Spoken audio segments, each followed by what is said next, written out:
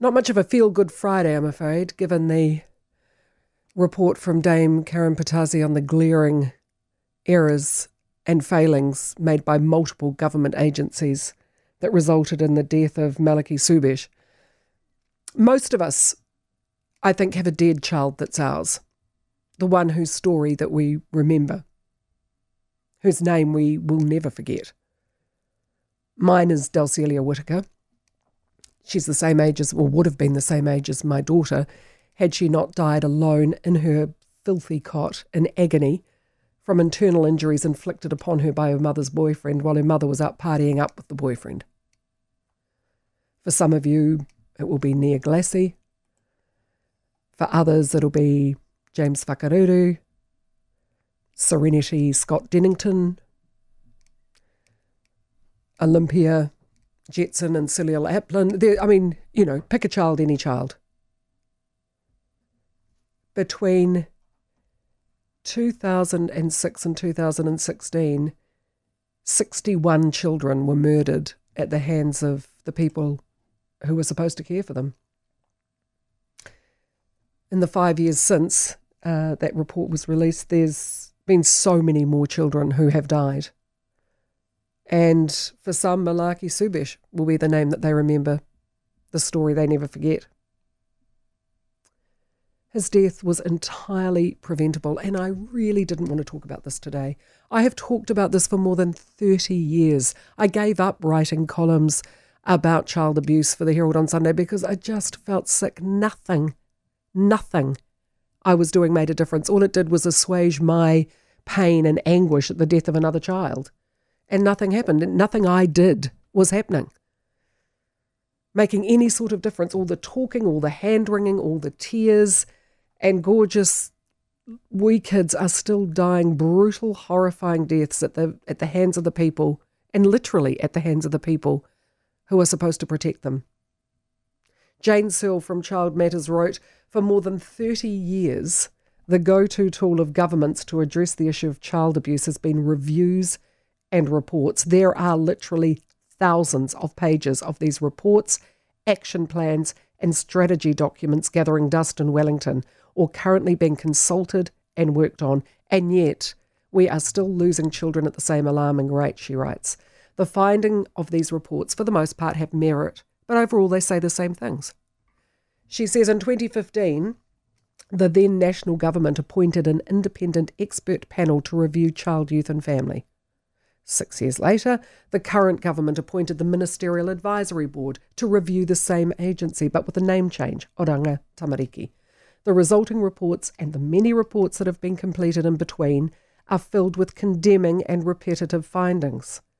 After all the money spent, there is little to show for it, as evidenced by the finding of the Office of the Ombudsman in October this year, describing Oranga Tamariki's actions as a litany of failure. Despite this, Minister for Children Kelvin Davis says Oranga Tamariki are doing a good job.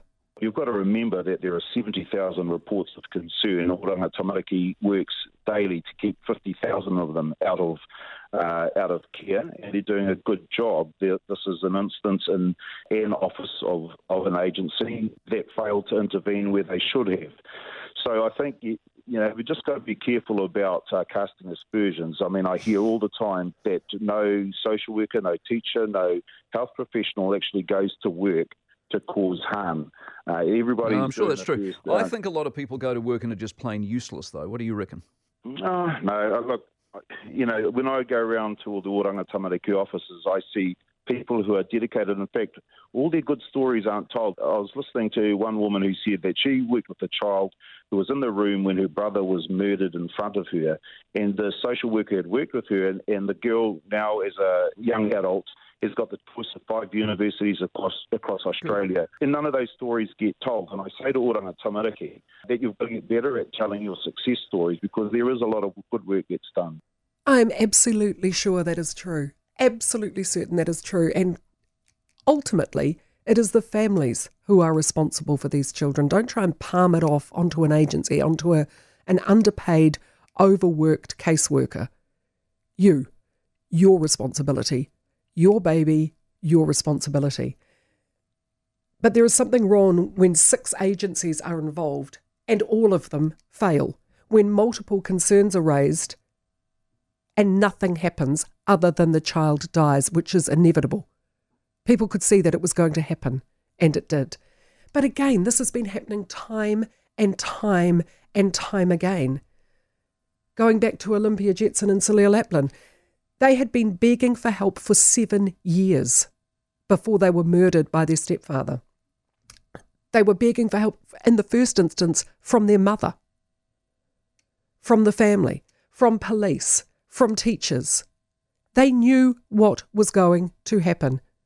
They were being sexually abused, and he said he was going to kill them, their stepfather, and he did. And this was happening years ago. They first started asking for help in 1994. So, what? I don't know the answer. I don't know what to do, because if I knew of a child being abused, I would step in.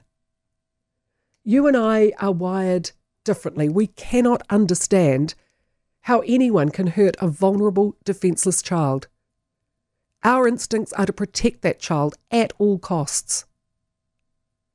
I can't even imagine the strength it would take to hurt a 5-year-old when I look at the bruiser that's in our family, this robust, healthy, strong little guy who lives every day as if it's a gift, and that's how all our children should be. But, I'm preaching to the choir. You'd step in too. What the hell do we do? I really didn't want to talk about this today, because I've talked about it for years and nothing has changed. Honestly, if you were a caseworker for Oranga Tamariki, you would have to wonder why you get out of bed in the morning. All the reports, all the talk, all the hand-wringing, all the money donated, for what? Nothing has changed.